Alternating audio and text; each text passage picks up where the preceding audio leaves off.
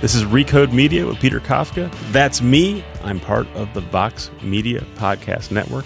I'm sitting here with Rebecca Traister. She's an author. She's a writer-at-large at New York Magazine. You may have seen her stuff at The Cut, which is also New York Magazine, so go to New York Magazine. It is, though it's its own thing. You're also at Elle. You write many books. When I think of you, I think of gender.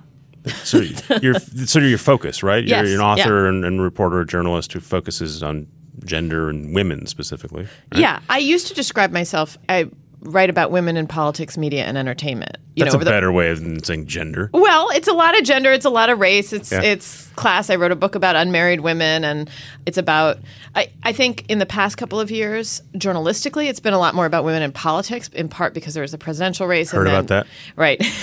So it's felt like it's more political, but historically, I was also writing about women in pop culture and sort of cultural criticism from a feminist perspective. I write from a feminist perspective. So I want to talk about all of that, and I also want to talk about Hillary Clinton. There's two great pieces about Hillary Clinton. You've written a bunch, but two sort of seminal ones. One was about a year ago. It was exactly a year. And one was a couple months ago now, or maybe a month. They were both published on Memorial Day weekend in 2016 and then 2017. By accident. It was coincidence. They were a year apart. Listen to the rest of the podcast and then go Google these pieces. They're great pieces.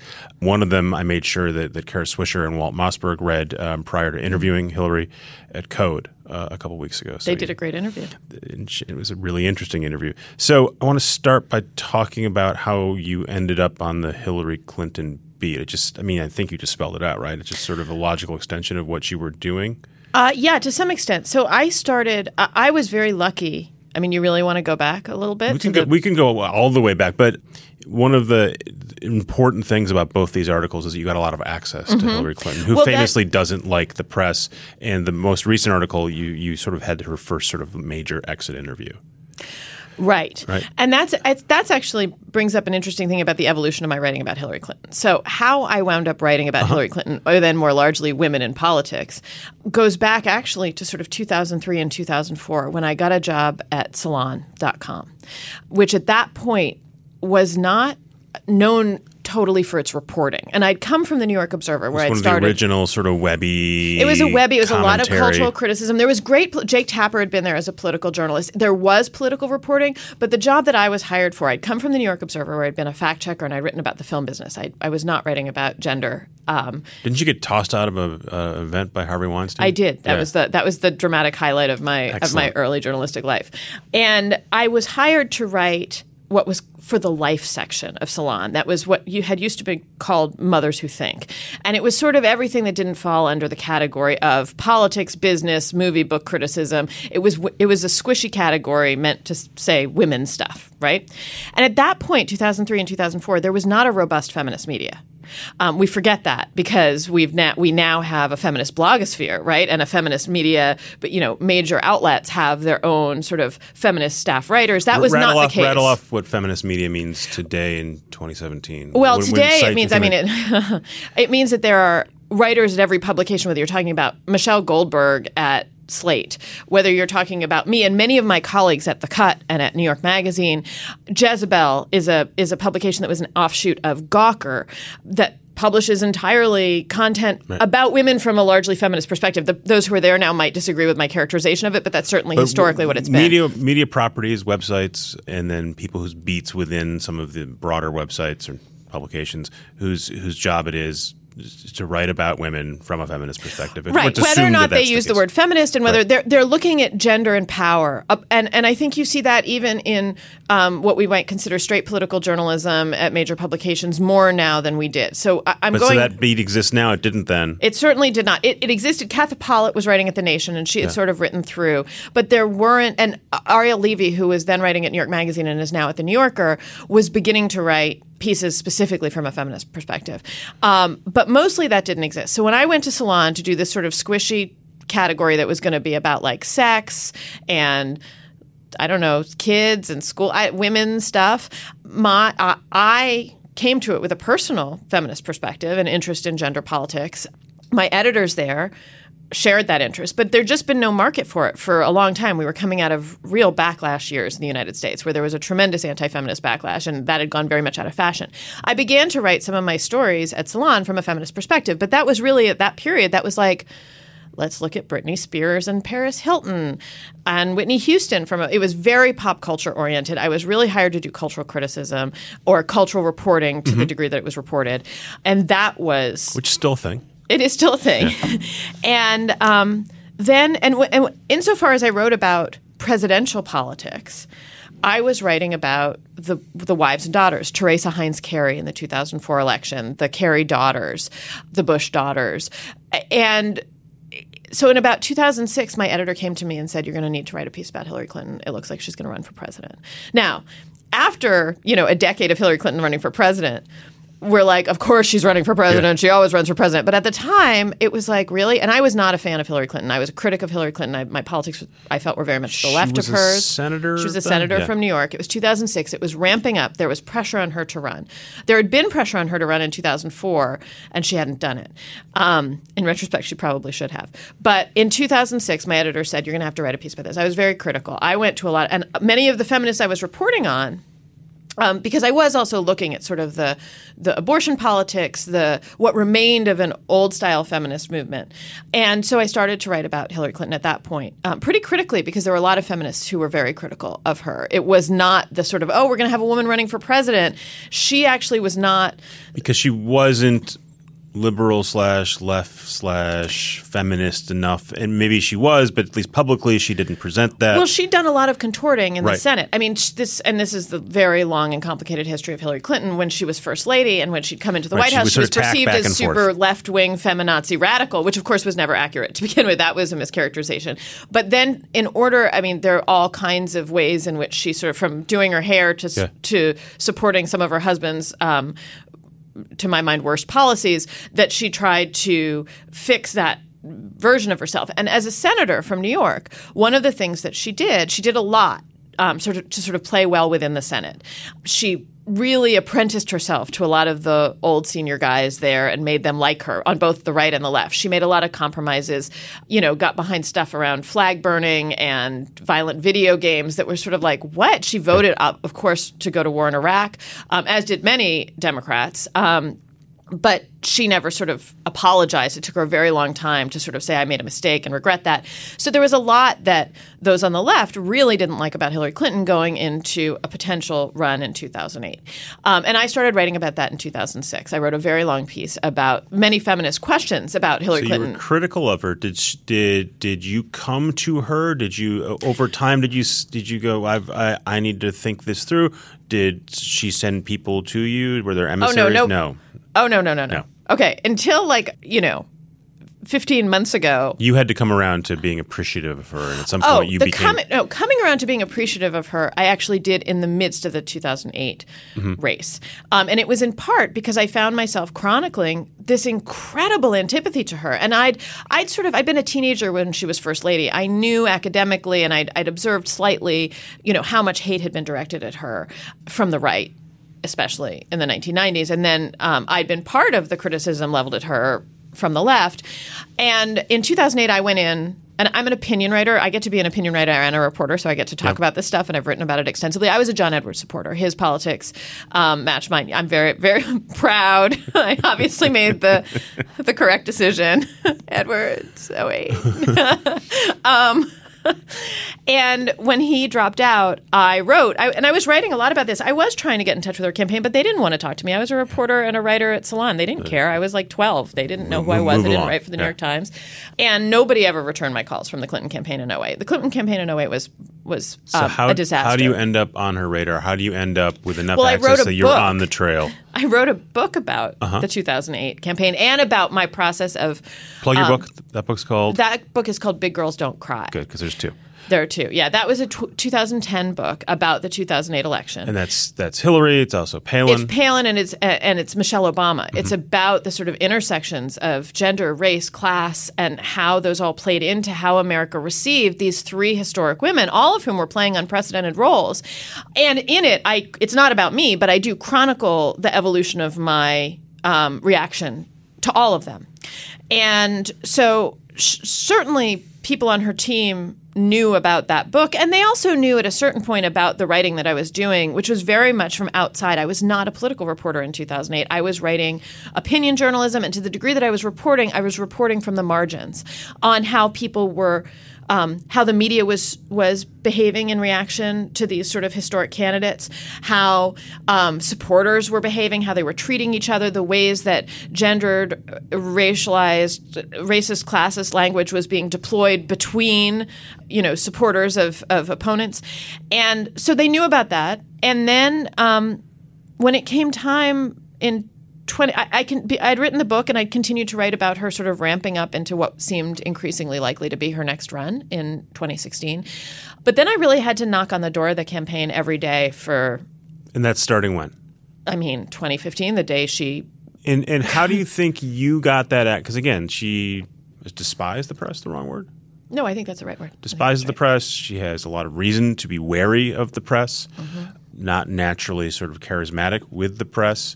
How do you so again, if you guys will go and read this story if you haven't read it, but you are with her on the trail. You've got several intimate moments with her. This is a year ago, and again now. How do you get that entree? How do you negotiate for it? And why is it you instead of, Amy Chozick at the Times, whose job it is to write about her every day and I think has a relationship with that family as well? Well, I can only venture a guess on this based on what I sense happened within the campaign. Because of my writing in 2008, which was pretty widely read, by people who cared about Hillary Clinton, who cared about politics.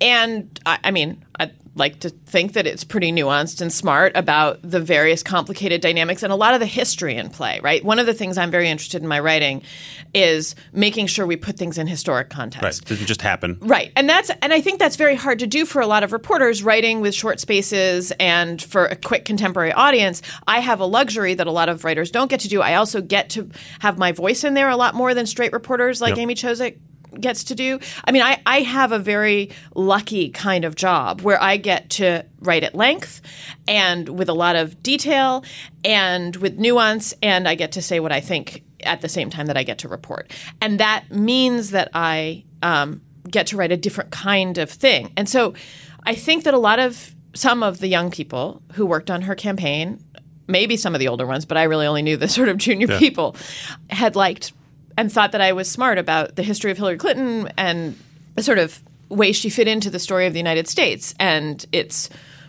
progress and regress when it comes to gender and race and progressivism in general.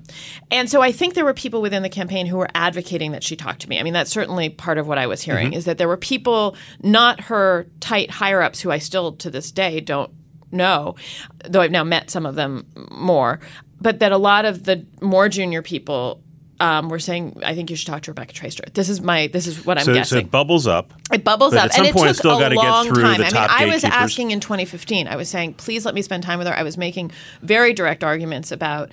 So you're hearing people in the lower rungs of the campaign saying, "We're making the pitch for you." I don't want to undersell them as super lower, but it's not Huma. Right? No, and it's not Bill, right? No. So people below them in the org chart are pitching on your behalf. Yes. Are you mailing notes? Are you? I am calling them every day. Probably not literally every day, but I am calling them multiple times a week, saying, "How about now? How about now? How about now? Is now a good time to talk to her?" And what tips the scale? I don't know. Well, this is people saying it was toward the end of the primary that they finally said, okay, we're going to do this. And do you meet with her before you start doing the reporting, or you just show up one day and you're trailing her? I show up one day as part of the press pool, which has very little access to her, is kept very distant from her. Literally roped off. Yeah, when I was there wasn't a literal rope, but there was a literal bus that was separate from her literal bus. But there was a rope line at one point of the campaign, and it's just a different bus. And yeah. She's not pretending to be glad-handing with the press. No. Yeah. No. And so there was a period where I did that, where I was with the traveling press. And then there were a couple days, this is all from 2016, so it's the end of her primary against Bernie Sanders. Then there were a couple of days that I had a different kind of access where it wasn't sitting down for lengthy interviews, but it was getting to be near her as she walked in. Instead of – I got to be sort of next to her as she walked into events. Have you been approved at this point, or you're still earning your? Oh no! At this point, there had been a decision made that okay, Rebecca Traister is going to do this piece, and so she's got to get her access. And you know that you are getting something extraordinary that no one else has yet. And I'm trying to think. It's not that nobody else. Ruby Kramer had written a terrific piece at that point for BuzzFeed, where she'd obviously had access to Hillary Clinton. Lots of the other people had some access for direct interviews. I know that I'm writing a different kind of piece that has been written. And so I guess to that degree I knew I was – and I did know I was getting something that I was pretty pleased to be getting. I'm just getting deep into the sausage making because people don't normally get to see this stuff. It's interesting to me, so hopefully to the listeners. When you go to them and you say, I want to do this is my proposal, I would like this kind of access, are you saying, and by the way, I'm either going to promise not to write this sort of thing, or do you – No, I made no promises. Do you suggest – I mean, so you're not dumb enough – sorry, that's the wrong phrasing. I might be dumb enough, but no. You're not going to say I will not write this thing. But you also there's another way of saying I'm interested in this kind of, because what they want to know is this going to be a hit piece?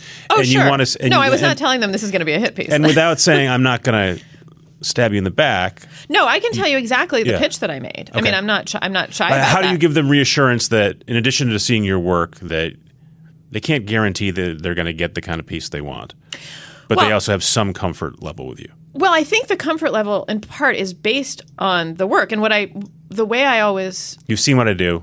You've seen what I do. I had written at that point literally a book about Hillary Clinton. Yeah. Also, I mean, I can't imagine, but 24, 30, 2,000 word or more pieces about her. There is no secret about my evolving feelings about Hillary Clinton, about my criticisms of Hillary Clinton. They were always very aware because I had historically criticized her from the left, because even in my contemporary writing about her going into 2016, I'd expressed some ambivalence about her. I'd written a piece for Elle that was about my ambivalence. The lengthy paper trail. Lengthy paper trail. And also a piece for the New Republic, by the way, urging both Elizabeth Warren and Kirsten Gillibrand to run against her. I mean, this was not, I have been both open about what became my support for her in 2008 and about my ambivalence about her going into 2016. There's no secrets about, and that was one of the things I said. Like, look, you're not getting any surprises from me. Right. I have written oceans on Hillary Clinton, but I also made very clear that the piece I wanted to write was putting her in the context of American history. There was no promise about it's going to be good or it's going to be bad, ever, of course. It was, but what I did say is, look, I think this is a crucial historic moment, and I don't actually think that I thought there would be more coverage in the press that made careful note of that tried to position this first woman nominated by a major party who's going to run in the general election, the first woman in a 51% female nation that purports to be a representative democracy in 230 years. I thought there was going to be more sort of historicizing this moment. Yeah. And there hadn't been at that point. I'm going to give this the treatment it deserves. What I'm going to do is try to put her in the story of America. So that wins them over in the pitch. That was what they were signing on for. And then you there was no further. And then I was like, I got to see what she gives me before I can, Then you progress from the bus to being near her, which was actually, I sort of at first rolled my eyes when they were like, oh, then you'll have a few days where you're backstage. And I was like, great. In fact, that's great stuff, that right? was the most elucidating. That was the best stuff. And I was so naive to not understand that was the best kind of access. And spell out why that's the best access. Because what I saw was a thing that you never see when you're in the crowd, and that because of the distance that the press was often kept, that the press didn't get to see unless they were backstage with her, which was her doing the business of retail politics. It was shocking to me. I had no idea. I'd sort of accepted, because she's not the easiest or most elegant or most charismatic speaker we know all about, and I've written about the sort of stuff about how she speaks, especially compared to Barack Obama, compared to Bill Clinton. But watching her go through the halls, greeting people, shaking hands, remembering names, talking to kids, hugging babies. So you get to see her doing the work that isn't captured on cameras, exactly. And that everyone says she's great in the room. And it's also, I imagine, you get to see her doing her actual work and interactions with her aides. Yes, I get to see her interacting with her staff. She knows she's being observed, but it's also different than you sitting across from a table from her with a microphone or a recording device where she knows, all right, now this is an interview. I'm going to switch into interview mode. So it's that sort of near/middle distance that's a sort of sweet spot for that stuff. Yes, and it was extremely naive of me to have ever doubted that was the best kind of access. That was the best. And then eventually you were granted. Well, eventually it was always, you're going to get the interview. And the interview that we had in 2016 was at one of these events where I'd been having a day where I was backstage with her, and then it was like, we're going to do it at some point today. And I knew it was going to be that day. I had my printed piece of paper. I was terrified, all of it. And then they said, okay, we're going to do it after the speech. And we were in a school gym in Bridgeport, Connecticut. And so they did it, and they said, we're going to go into the locker room. And we sat in the locker room where there was a weird couch. Yeah, you said it smelled bad. It did smell terrible. But I'm trying to imagine what it smelled I still like. remember it was like, woof. And that interview was 40 minutes. That leads to great story number one. You've done other great stuff in between that. Great story number two is post-election. Same sort of approach? Or she's Totally seen different. the piece? Totally different. Well, I should also say that I was pushing to do another piece. I didn't want that one story in 2016 to be my only story with access to Hillary Clinton. I mean, I was desperate to do another big piece on her with access and with an interview in the weeks leading up to the election. And I was pressing for it, and I was not succeeding. I mean, it's interesting because, when people have criticized my approach, and this happens quite a bit on social media, and there's this assumption that because I have written positively about her, that I'm like, working for the campaign or whatever. I was like, oh man, if you knew the amount of daily agita about just let me have her for 5 minutes, let me have her. No, I couldn't get her again. The weekend before the election, I was writing a very big piece because I thought it was a possibility. I was never one of those people who thought she was definitely going to win. Never. But I certainly thought there was a possibility that on a Tuesday we were going to be electing the first woman president, and this is my job. Right. So you wanted the big heave that said this is it'd be irresponsible not to have written that piece. I was working on that piece. It seemed, and look, to say that I wasn't sure she was going to win, all signs were pointing toward the fact that she was going to. And so, though I wasn't sure about it and I was terrified, I also felt quite there more than a chance. Like there was a good possibility that I was going to have to write a cover story, that I wanted to write a cover story about we've just elected the first woman president. Right. So I'd been doing a lot of reporting on a very long feature for weeks leading up to that, to the election. And I had managed, I traveled with the press again in Philadelphia, in Pennsylvania the weekend before the election. I was at the rally the night before. I'd been with the bus, and I actually did my only moment that has ever approached any kind of sort of gonzo, I'm just going for this journalism, was getting off the bus the Sunday before the election. I was traveling with the press. I was desperate to interview her and wasn't getting anywhere with the campaign. And I had to go home, and I got off the press bus in Philadelphia, and then I noticed that a bunch of vans were leaving separately, and I just got into one. I just was like, I knew it was somebody in the campaign, and I just got into one. And it was Dan Schwerin, who was her speechwriter, and Jen Palmieri. And I'd never dealt with Jen Palmieri, actually. And she was the top communications. I'd never you sort just of forced your way onto their van. I got on their van. Nick Merrill, her press person, sort of looked and was like, Rebecca Traister's in your van. I mean, there was a sort of like, I was stranded in a parking lot with a bag. What were they going to do? And so I tried to talk them into, let me talk to her. Still nothing. Let me talk to her. No, that was, I got a vague, not promise, but suggestion that maybe on Wednesday, because I was writing for New York Magazine, which would close on Friday, that maybe the day after Election Day, I could talk to her for a few minutes. So I was hopeful that was going to happen. That did not happen. Right, so that does not happen. And then so at what point do you go to her and that team and say, I want the first significant story post-election? And then it's months afterwards. I should be really clear that I didn't say I want the first. No, but of want course the I story. did want the first, right. But that's never how I approached it. Because I had written so much about her, I was in touch at that point after the election with a lot of people who I hadn't been in regular touch with. There were some people on her campaign, reached out to me to talk. A lot of people who were themselves, I think, shocked by her loss and also still processing some of the stuff that they felt they'd learned during the campaign working for her. A lot of it about gender and a lot of it about other stuff, a lot of it about sexism, what they perceived to be the double standards that they'd been working through, and then culminating with this loss, which is not to say that these were people who were saying it was just because of sexism. I'm not being that reductive, and neither were they. But they wanted to talk to somebody who'd done some extensive writing on this. And so I actually was in touch with a couple of people who said, I just want to talk to you about this stuff and like what just happened and what I'm thinking and what, and of course I spoke with some of them. And during those conversations, a lot of them actually had questions for me about the press, which was why hasn't anybody written in depth about the gender dynamics of this since the loss? And it's not that nobody had. Rebecca Solnit wrote a terrific piece. There were people who'd been writing about sexism, but not the sort of very long treatment of how gender worked, not just even it was sexism. Again, I really want to avoid the sort of reductive monocausal explanation.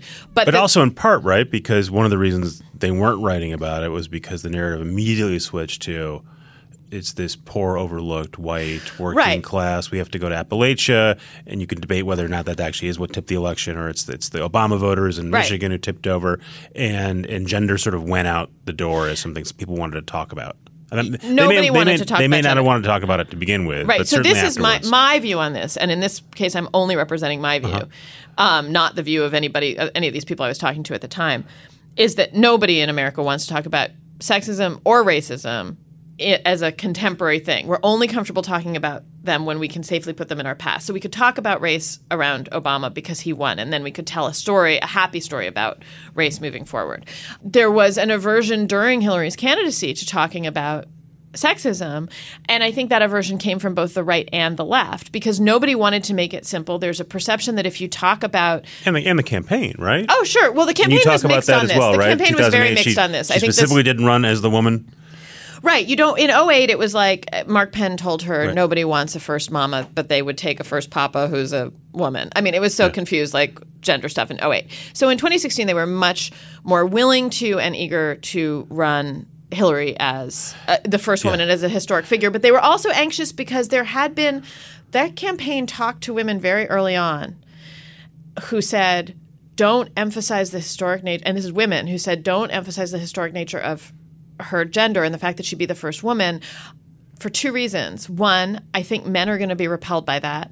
And two, I don't want them to see me as this totally feminized, as my affiliation for her as feminized. And it's very interesting. I mean, that is something to really pick apart. That is not as simple as like when people have these conversations about like, was it sexism or was it because she was a woman? Like we don't even get to something like that where you really have to pick off the layers of like, these are women saying, I don't think you should do that strategically because men are not going to like it and they're going to see me differently. That an investment in electing a woman president, a woman with whom you agree ideologically, politically, or on policy issues, I don't want to have feminine stink on me. and like as you say, we're several layers down, right? And at the top, we're back to she's running against Donald Trump. Right. So a lot of this, and we'll get to this eventually, but there's still a discussion of what kind of candidate she was, et cetera. Yeah.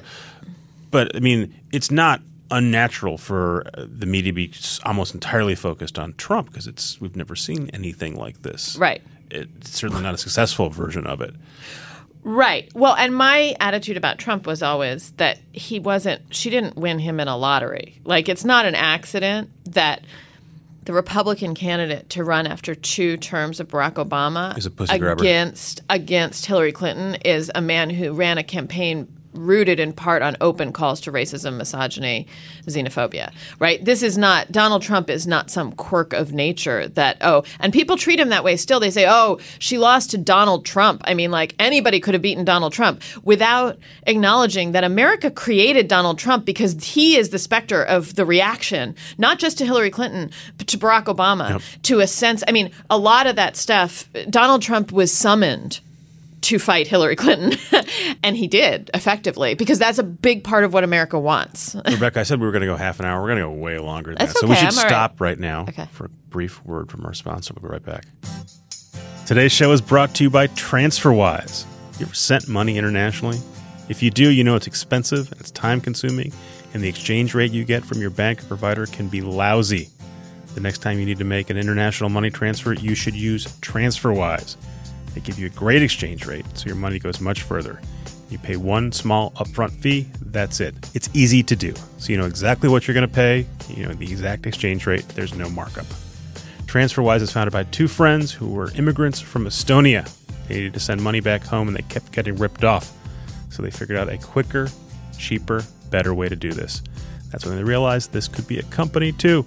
Today, TransferWise lets millions of people and businesses all over the world send money internationally. See how much you could save at TransferWise.com. There's an app for Android or for iOS, Once again, that's TransferWise, WISE.com.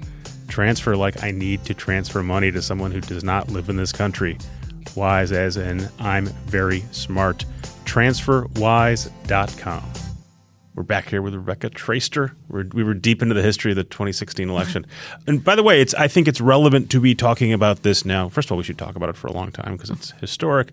Also because I don't think people have gotten their heads around what happened in the fall of last year. Right. And this is a media podcast. I mean, we should talk a bit about how the media has covered that election, how they're covering it now, how they're covering Hillary Clinton now, who's still relevant.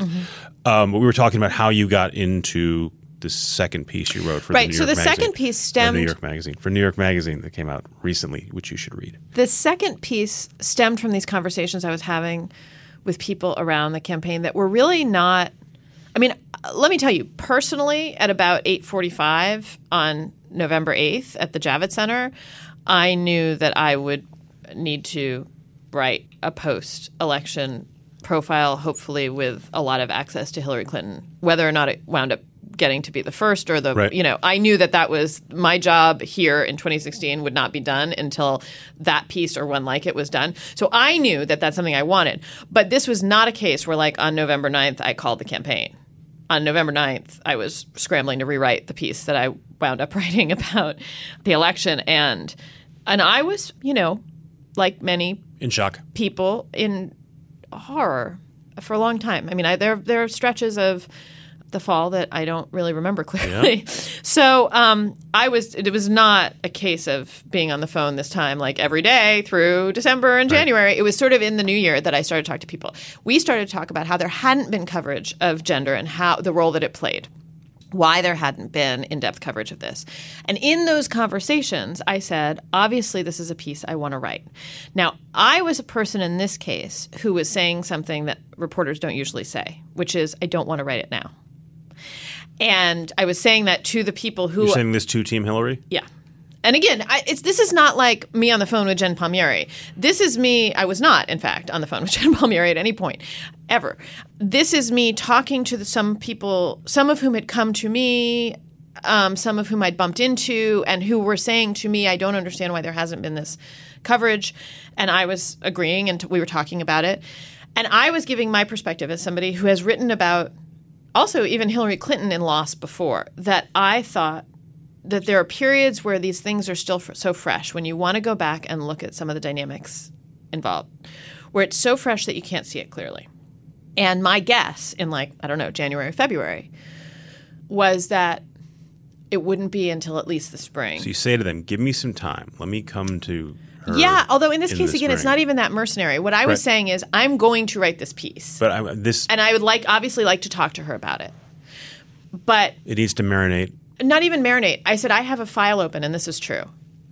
I had a file open on my desk. That was true since November, where I was putting my thoughts about gender. And again, this was not based on, I'm going to get a long interview or lots of access to Hillary Clinton. It was, I'm going to need to write a piece down the road, and I want to remember what I was thinking at these various junctures. And I just kept a Word document open on my computer for all those months where I would put paragraphs or thoughts or references or links to stories or whatever. And that was open. And I told people who I knew were vaguely in her orbit. Of course, there was no formal campaign structure at that point. So a lot of these people didn't necessarily have any contact with her anymore, but who I knew, I said, I am planning to write this piece. I will write this piece. I probably am not going to do it till the spring. I have to wait and see when the moment seems to be the right moment when people can begin to hear it. And I knew that from my experience in 2008. At the end of the primary, when she finally dropped out after having stayed in through the entire primary, there was so much acrimony. We don't even remember. It was in some ways, it was so much more bitter than even the Hillary Bernie stuff, although that has turned out to be much more long lasting. But the Hillary Obama stuff was so acrimonious and so torn and so divided. And at the time, I remember somebody said to me, are you going to write a book about her candidacy? And this was in the spring of 2008. And I said, no, nobody's ever going to want to hear the name Hillary Clinton again. She was so vilified. Anybody who'd supported her was pretty vilified.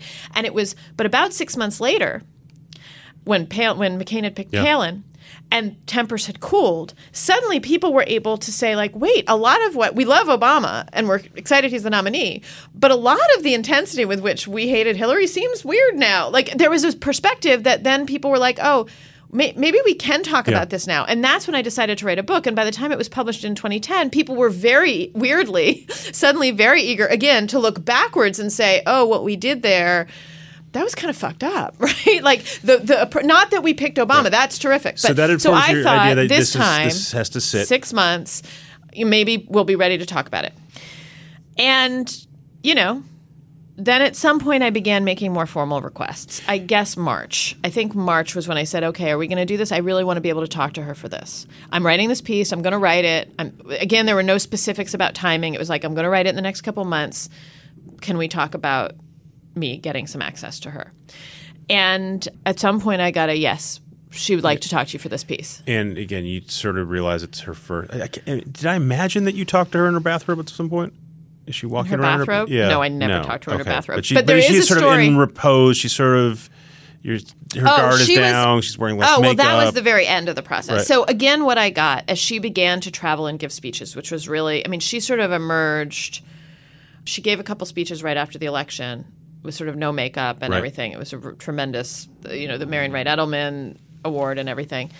But then she'd been a little bit underground.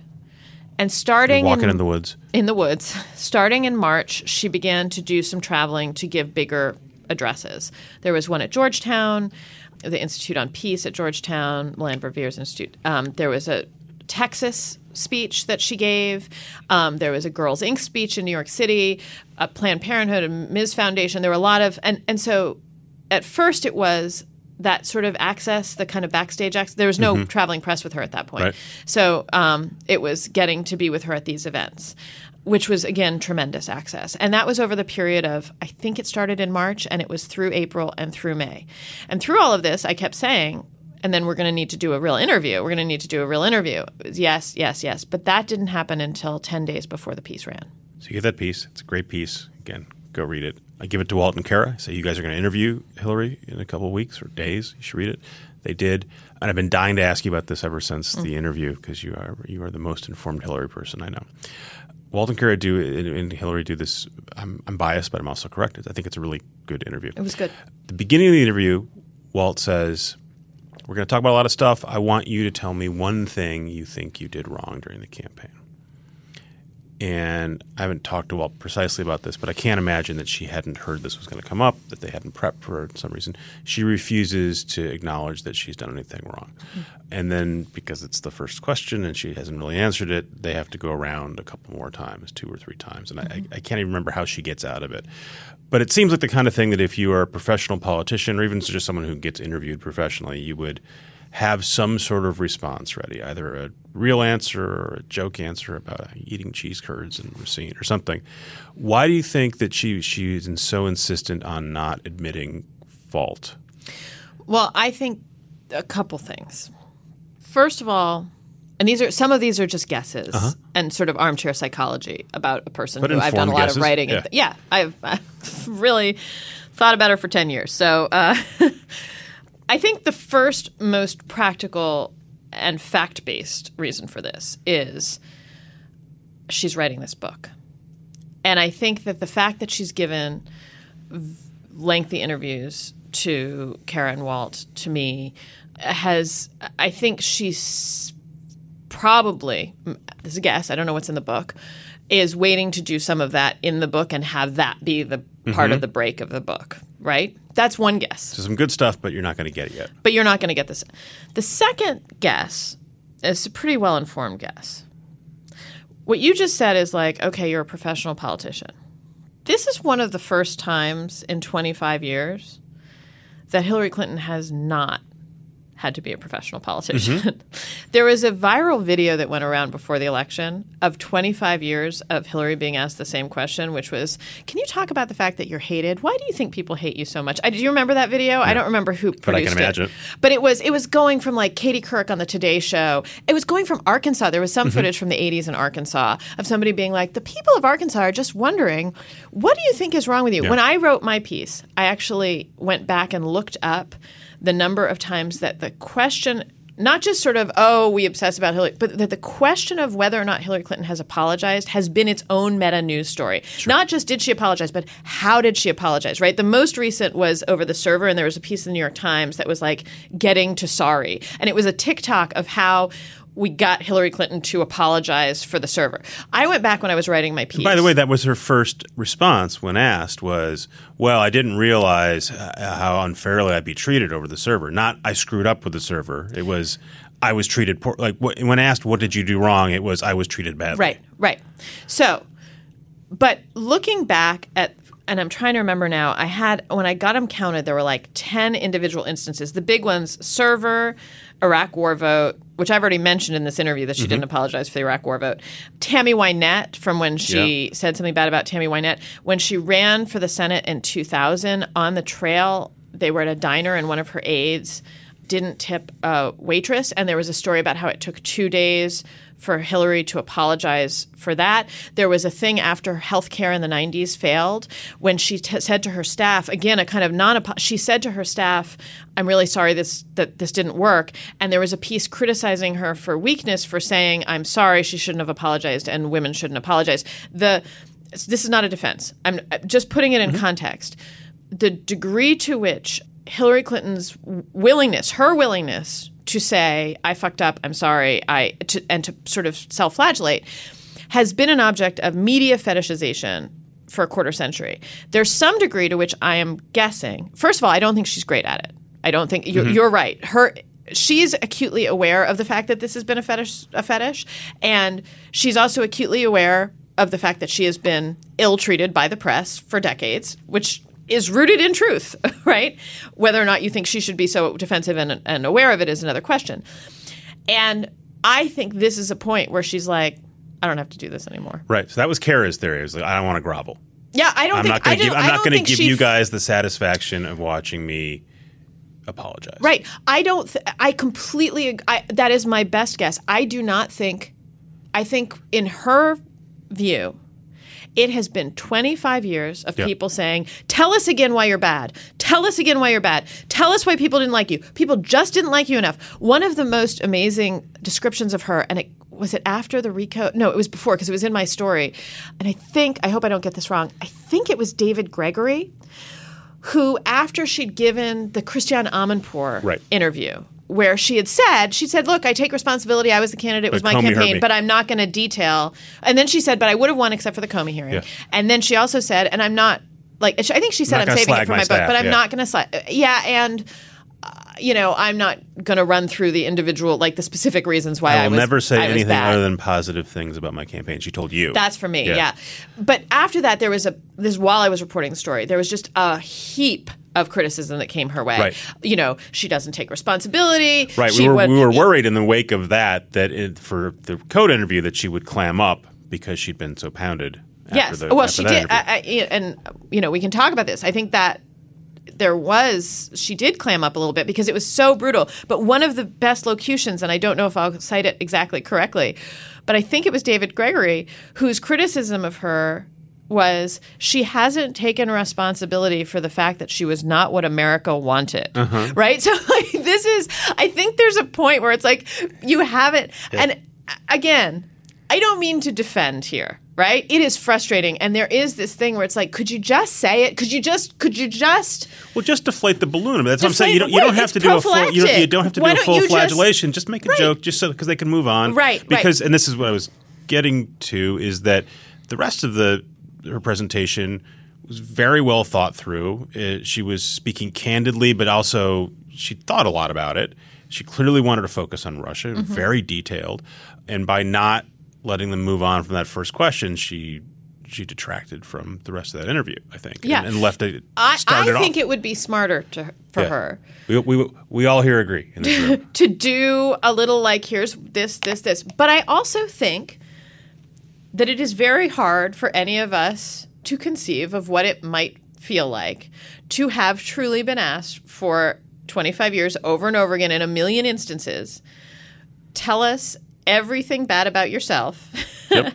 And especially if you believe, and she truly does, and this is really important, she's not alone in this, right? She does believe that she would have won if it weren't for the Comey letter. She does believe that we've experienced an aggressive attack by Russia on our democracy.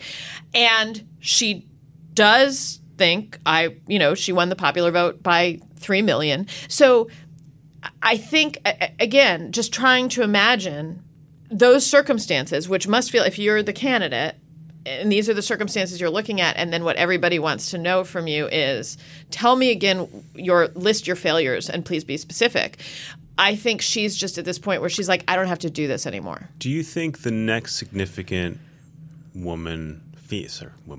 female candidate for president will be treated significantly differently than her? Yes. So some of this is that because she was the first, or it's because she's Hillary Clinton and there's baggage? She's Hillary Clinton because she's the first. Okay. So there's no way to separate. One of the things that everybody always like to say is it's not about because she's a woman, it's because she's that woman. But she's that woman, and she has the baggage that she has, and this includes how she behaved during her husband's administration, the various ways that she was attacked during it and the ways she responded, how she behaved in the Senate. She is an incredible figure, historically speaking. Her life bridges this massive shift in possibility for women, and especially white middle-class women. And so much of her life, from her marriage, her career, she was often anomalous and the first woman or the second woman in very male worlds. And you cannot live that life. And for Hillary Clinton, it was extremely high powered, right? It's the Legal Services Corporation, it's law firms, it's the University of Arkansas, it's in the Senate, it's as a first lady, the first lady who was sort of who had a career outside of her husband's, all that. You can't live that life and not be shaped by it. So her baggage, and again, it doesn't excuse it, is shaped by her firstness. So she's done a lot of the work of having been the first woman president without ever having been president. So when the next person steps up, which I assume will be in 2020, do you think that the press will actively sort of think through, all right, we got this part wrong, we did this part wrong in the way we covered or didn't cover gender? Or do you think that a lot of what they did is baked into who they are and how they write and cover things? Well, they did. It's yes and no, because they the press behaved very differently in 2016 toward Hillary than they did in 2008. It was in 2008, if you go back and look at the clips, your jaw will hang open. It was people just easily talking about how, not even the press, John Edwards making a joke about her jacket in a debate, and then complimenting her on her husband's policies. I mean, that was like, I look at that now and I'm like, did that happen?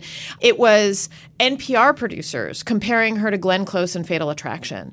It was, So they've shaped up. They were Trump, terrible and also Trump did all that for them this time around. It was an entirely different thing. They cleaned up a lot of that very obvious, like, witch, bitch, ex-wife, carping stuff.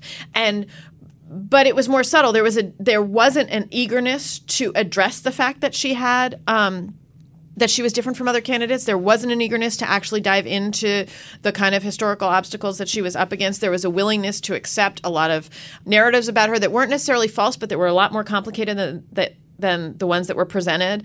And it was a very different kind of bias, and it was there. There was also the impulse, and this is a real debate to be had, to treat Clinton and Trump as sort of give them equal challenge, equal criticism, and like that's the sign of journalistic fairness and objectivity, is we're being equally hard on them. Well, that's a weird proposition when you're talking about Donald Trump, who is a political novice, and who is Donald Trump, versus Hillary Clinton, who's been under a press spotlight, which doesn't mean give her a free ride, but it does mean, like, do they actually merit the same level of investigation and doubt when it comes to how we evaluate them as presidential candidates? There are those kinds of questions. Now, the next woman who runs, first of all, I hope there will be more than one the next round. I hope we see a primary where we have multiple women running against each other, presumably on both sides. Well, I guess we won't, barring some craziness. They'll be just Trump. Very crazy, yeah. Well, somebody could primary him, and that wouldn't be stupid. But we'll see. But I hope on the Democratic side, we see multiple women. That's also what I wanted this time, because I think the burden of being singular is part of what gets us to a lot of these challenges. And that if we normalize the idea that women can run for president just like men, including against each other on the same side and with similar politics, which is what happens in primaries, that it's going to ease some of this. But we've never had a woman president. It's crazy we don't think about this every day, you know? We've never had a black woman governor. There are things I just want everybody to wake up every morning. Until Kamala Harris, only one black woman in the history of the United States had ever served in the Senate. And now two, okay? So these are things that we can't just say, oh, it's going to go away. I wanted to ask you about something. I'm sorry to interrupt, but it's something I wanted to ask you about the work you do in general, right? So when you point out we've only had one black woman senator prior to Kamala Harris, I know there are a lot of people, and a lot of them are well-meaning, who say, why do you have to focus on race and gender? Why do you have to make that a thing? Why can't I just like that person or not like that person? And I would assume that you probably get some of those questions about your work. Why are you focusing specifically on gender? Why not just write about media or politics? What's your response when you get that question? Well, there's no way to write about American politics without writing about race and gender. Mm-hmm. So when somebody says, it's one thing to say it's in there, it's another thing to say I'm going to focus on it, and I'm going to focus this piece, or I'm going to focus my life's work on it. The practical response, speaking personally, is that has been my interest, is the way that gender dynamics, and then you can't do gender dynamics without also talking about race dynamics, economic inequality, has shaped American culture, society, politics. The history of the United States is a history of gender and racial inequality, right? To me, it is impossible to say, can we just leave these things out? The country's built on them. But there's two versions of that, right? One version of that question is a well-meaning, come on, right? Aren't we past that, or aren't things better? There's another version which is cynical, right? Which is Barack Obama made race relations worse. And the people who are saying that, at least at the Fox News level, don't actually believe it, right? They just know it's red meat. But I do think there's a big swath of the population that isn't craven, that believes some version of that. And when they hear that you focus on gender, they're not going to talk to you. But you get what I'm getting at, right? That this I assume that even among the readers of New York Magazine, there might be people saying, well, why make this the focus? Right. And I don't assume that response is craven or malevolent or in any way ill-intentioned. I do think that this is one of the reasons I do the job I do, is because I think the far easier and thus more commonly shared experience of living in the United States and thinking about its politics and its culture and its pop culture is to not do that. I mean, whether it's something that you're so obviously saying, oh, I don't see race or I don't see gender, I just evaluate the person, right? That's a kind of happy, way of dealing with it. Or whether you're not even going that far, you're just saying, look, this is not, why do we have to look at the world that way? I understand that, and I understand that it does not always come from an ill-intentioned place. Occasionally it does. But the whole reason I do the job I do is because I'm dissatisfied with that view of the United States. I think it's actually incorrect. I think there's no way to look at the country and its power structures and its politics without everything about our everyday, the jobs, the education, early childhood education, paid leave, minimum wage, our health insurance, our infrastructure. Everything that we live in this country every day is shaped by policy that is influenced by racial and gendered inequality, and that has been made historically nearly exclusively by white men who are a minority population in this country. There is no way that we can say, look, why do we have to talk about this? Why do we have to worry about the representation? And that is not to say I have never, ever made an argument that says you should just vote for or support the black woman over the white man, regardless of the policies they support. That is, and that's a straw man argument that is often made in response to people worrying about identity in political representation. I would not even look, as I said in 2008, as somebody who was already professionally invested in these things, I supported the white guy over both Barack Obama and Hillary Clinton because I thought his policies better address the inequities that I'm very interested in addressing. So it's not to talk about it doesn't mean that I am suggesting that the only approach to rectify this is to always support the person who's not the white guy, right? I could very easily support a white guy over any number of women and people of color in 2020. I can see that happening. But I do not think there is a way to have an honest political conversation about this country or how we live, the neighborhoods we live in, the schools we send our kids to, without saying we have to think about how gendered and racial inequality shaped our everyday lives in this country. So you're going to keep on this beat.